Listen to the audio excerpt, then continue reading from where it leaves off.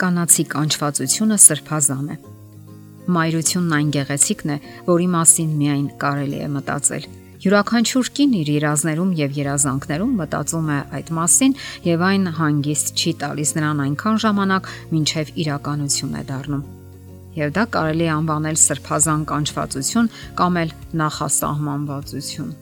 Սակայն շատերն են ամուսնանում, ցավոք, երբեք էլ չզգալով այն բացառիկ կարևորությունը, որ ունի ամուսնությունը թե անձնական եւ թե հասարակության կյանքում։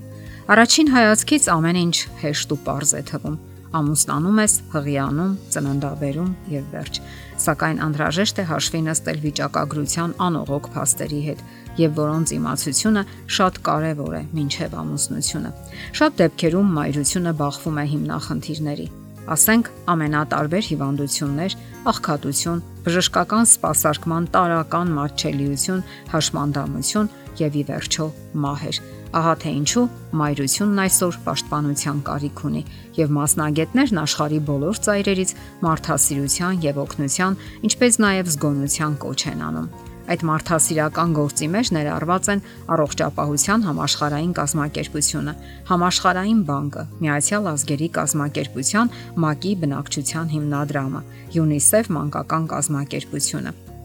ՅՈՒՆԻՍԵՖ-ի տվյալներով ամեն օր 1000 կին է մահանում հղիության ընթացքում կամ ծննդաբերության ժամանակ։ Ամեն րոպե մեկ ողբերգություն է մտնում ընտանիք։ Վիճակագրական տվյալները հավաստիացնում են, որ մահացող մայրերի երեխաները ավելի պակաս հավանականություն ունեն հասնելու իրենց երկրորդ տարեդարձին, քան նրանք, որոնց մայրերը կենդանի են։ Եվ ըստ վիճակագրության յուրաքանչյուր մահացող կնոջ հետ միասին լուրջ բարդություններ են ստանում եւս 20 ծննդաբերող կին։ Հասկանալի է նաեւ, որ այսօրինակ հիմնախնդիրներն առաջանում են աղքատ, հետամնաց եւ չզարգացած երկրներում։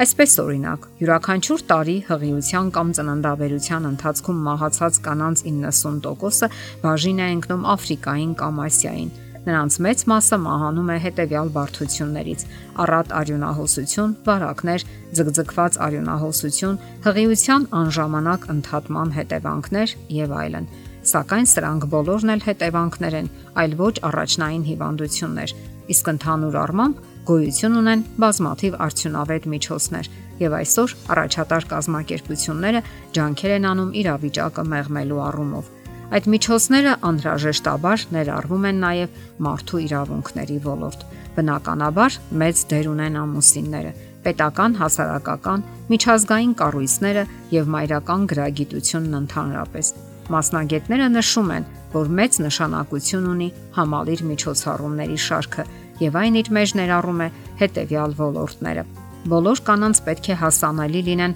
հակաբեղմնավորման միջոցները, որpիսի նրանք կարողանան խուսափել անցանկալի հղիությունից։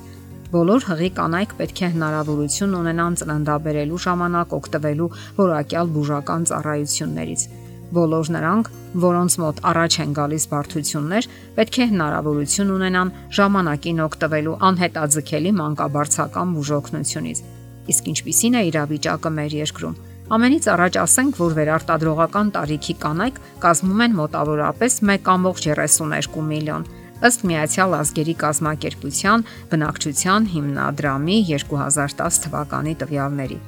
Իսկ մայրական մահացության ցուցանիշը մեր երկրում գրեթե 5 անգամ բարձր է եվրոպական միջինից։ Սակայն 2010 թվականին Հայաստանում գրանցվել է մայրական մահացության դեպքերի թվի աննախադեպ կրճատում։ Միջինում 12-ից 15 մահերից այն իջել է մինչև 4-ի։ Ասենք, որ հաշվարկն արվում է յուրաքանչյուր 10,000 կենդանի ծնունդների հաշվարկով։ Շատ չխորանալով թվերի մեջ, ասենք, որ իրավիճակը գնալով բարելավվում է։ Պատճառները նաև սոցիալ-տնտեսական են։ Այսինքն բնակչության սոցիալական վիճակի կայունացման հետ մեկտեղ զուգահեռ մեծ աշխատանք են տանում նաև տարբեր կազմակերպություններ, իրազեկելով բնակչությանը եւ բարձրացնելով գրագիտությունը։ Ավելացնենք, որ այսօր շատ կարևոր է նաև բնակչության իրազեկումն ու գրագիտության մակարդակի բարձրացումը։ Ամուսնացող զույգն ինքը պետք է կարևորի մայրության հսկայական պատասխանատվությունը կյանք մտնող նոր անձնավորության հանդեպ։ Նրանք պետք է կարևորեն հղիության ողջ ընթացքը, սկսած ժամանակին բժշկական հսկողության տակ գտնվելուց մինչև իրենց ողջ ապրելակերպը։ Դա վերաբերում է թե հոգեկան, հուզական անվտանգությանը, թե սննդակարգին, թե միջանձնային հարաբերություններին։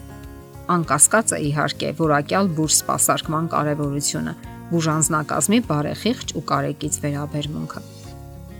Խոսելով անվտանգ մայրության մասին, հնարավոր չէ չխոսել նաև հղիության անժամանակ ընդհատման մասին։ Մայրությունից այդ կերպ ազատվելու այս վայրագ եղանակը դեռևս կիրառելի է հասարակության մեջ եւ առանձնակի պարսավանքի չի էլ արժանանում, սակայն դա ընդունելի եղանակ չէ, թե բարոյական եւ թե հասարակական առումով։ Հղիությունից պաշտպանվելու բազմաթիվ քաղաքակիրթ եղանակներ կան։ Սոցիալական հնչեղությունից բացի գոյություն ունի նաև հարցի հոգեբանական կողմը։ Բոլոր կանայք էլ մեղավորության զգացում են ունենում, հոգեբանական լուրջ ցնցում են ապրում։ Սոցիալական հարցումների ժամանակ նրանց համարյա 30%-ը զղջացել է կատարվածի համար։ Մենք արդեն նշել ենք, որ բոլոր կանանց պետք է հասանելի լինեն հակաբեղմնավորման միջոցները, որpիսի նրանք կարողանան խուսափել անցանկալի հղիությունից։ Եվ դարձյալ նշում ենք, անհրաժեշտ է բարձրացնել գրագիտության մակարդակը բնակչության շրջանում։ Դե ինչ, անվտանգ մայրությունը հնարավոր է։ Կարևորեք հղիության, ծննդաբերության ողջ ընթացքում խելամիտ եւ շրջահայաց վերաբերմունքը ապագա մոր եւ կնոջ հանդեպ։ Եվ վերջապես հիշենք, կյանք մտնող փոքրիկ անznավորությունը, հասարակության նոր անդամը մեծապես արժանի է ամենայն հարգանքի։ Եթերում ընտանիք հաղորդաշարներ։ Ձեզ հետ է Գեղեցիկ Մարտիրոսյանը։ Հարցերի եւ առաջարկությունների համար զանգահարել 033 87 87 87 հեռախոսահամարով։